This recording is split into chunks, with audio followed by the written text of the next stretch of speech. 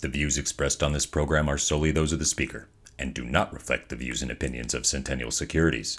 Be reminded that this podcast is for informational purposes only and should not be relied upon for investment decisions.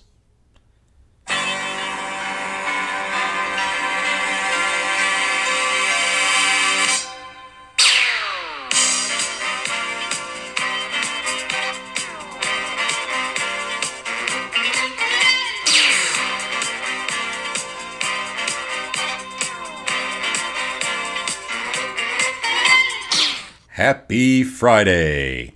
Welcome to the Weekly Investment Podcast, where we discuss the week's must-know investment news and how it affects your money. I am your host, Walter. This week, we discuss Tesla's split, student debt relief, and pensions. It's been another exciting week in the investment world, so let's crack right into the news. Tesla's 3-for-1 stock split has happened, and shares have risen since the company declared the split back in early August. The question now is, what do Tesla investors expect the stock to do after the split? Theoretically, the split means that more retail investors will be able to afford Tesla stock, but those investors are small compared to institutional investors, and fractional shares were already available to smaller investors on some brokerage platforms. Even before the time when fractional shares became available, it was not clear that splitting a stock leads to an increase in the proportion of shares owned by retail investors. A study from 20 years ago in the Journal of Financial Research found that after a stock split, there was actually a decrease in retail investor ownership and a corresponding increase in institutional buying. In a filing earlier this year proposing the new split, Tesla said that the move was intended to help the company, quote, offer every employee the option of receiving equity, end quote. Investors will receive an additional 2 shares of Tesla for each one that they already owned as of August 17, 2022. Tesla's latest split follows tech giants Apple, Google, and Amazon, who split their shares earlier this year. Much like its volatile CEO Elon Musk, Tesla stock divides opinion, and analysts have a wide range of expectations for the company's stock price. Some of the more positive analysts have raised their Tesla post-split price target to $360 per share, or a roughly 20% increase, where shares are trading now around $300 per share. A plan has been proposed that seeks to deliver on President Biden's promise to provide student debt relief for low and middle income borrowers. How will it work, and what are the ramifications?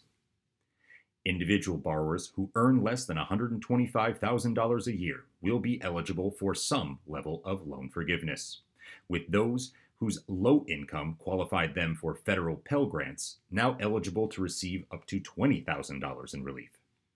33% of all U.S. undergraduate students currently receive Pell Grants.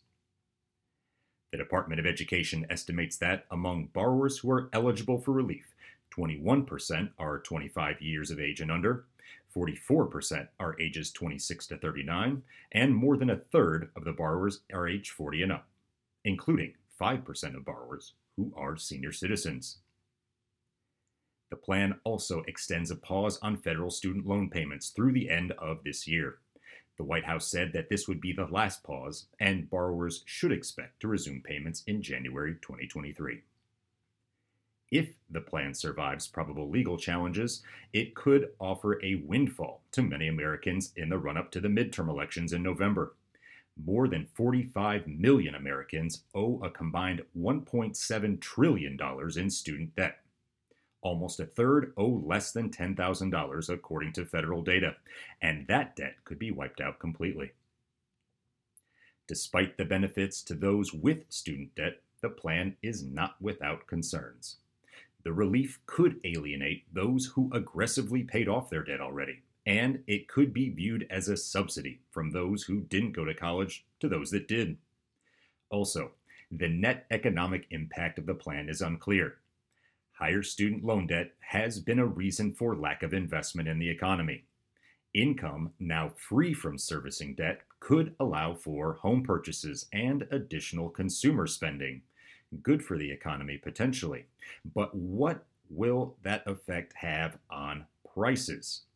Just when it seemed like inflation was beginning to cool off, student debt relief could help sustain inflationary pressures. Our mailbox question is a follow-up from last week's W.I.P. Jay asked, "Are pensions still around? And if so, in what jobs?" Great question, Jay. Yes, pensions, also known as defined benefit plans, do still exist. Only 17% of private industry employees have access to a traditional pension plan, according to the Bureau of Labor Statistics. A few jobs and industries, though, continue to provide workers with pension payments in retirement. According to BLS data, pension-friendly jobs include teachers. About 89% of primary, secondary, and special education teachers enjoy access to a traditional pension plan. Almost all state and local government employees, 86%, are eligible for a pension plan. The state government has a slightly higher pension coverage than local government, and union government employees are somewhat more likely to have a pension than non-union. Utility companies provide pension coverage to 73% of their employees, and over half, about 54% of utilities in the Fortune 500 have a pension plan that is open to new hires. Just over 55% of protective service workers, think firefighters or police officers, are eligible to participate in a traditional pension plan. Military service members on active duty or who serve in the reserves may be eligible for a pension, but only after a designated period of time, often at least 20 years of service. 80% of union members have access to a defined benefit pension plan, compared to 18% of non-union employees, again according to BLS data. Unions often negotiate for better retirement plans on behalf of their members, and as a high percentage of unionized workers with a pension suggests that very fact. Happy Labor Day indeed. We finish this week's pod with a thank you note.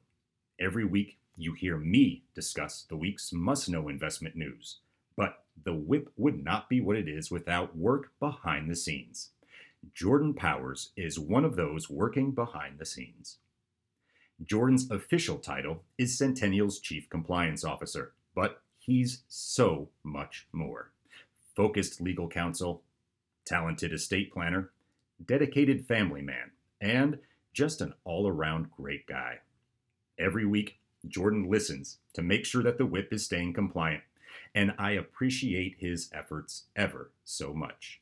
Thank you, Jordan, for all that you do. Next week, we discuss Jackson Hole, Wyoming, known for skiing, fishing, ranches, and finance. Thank you for listening, and please have a nice weekend when you get there. Talk to you next week.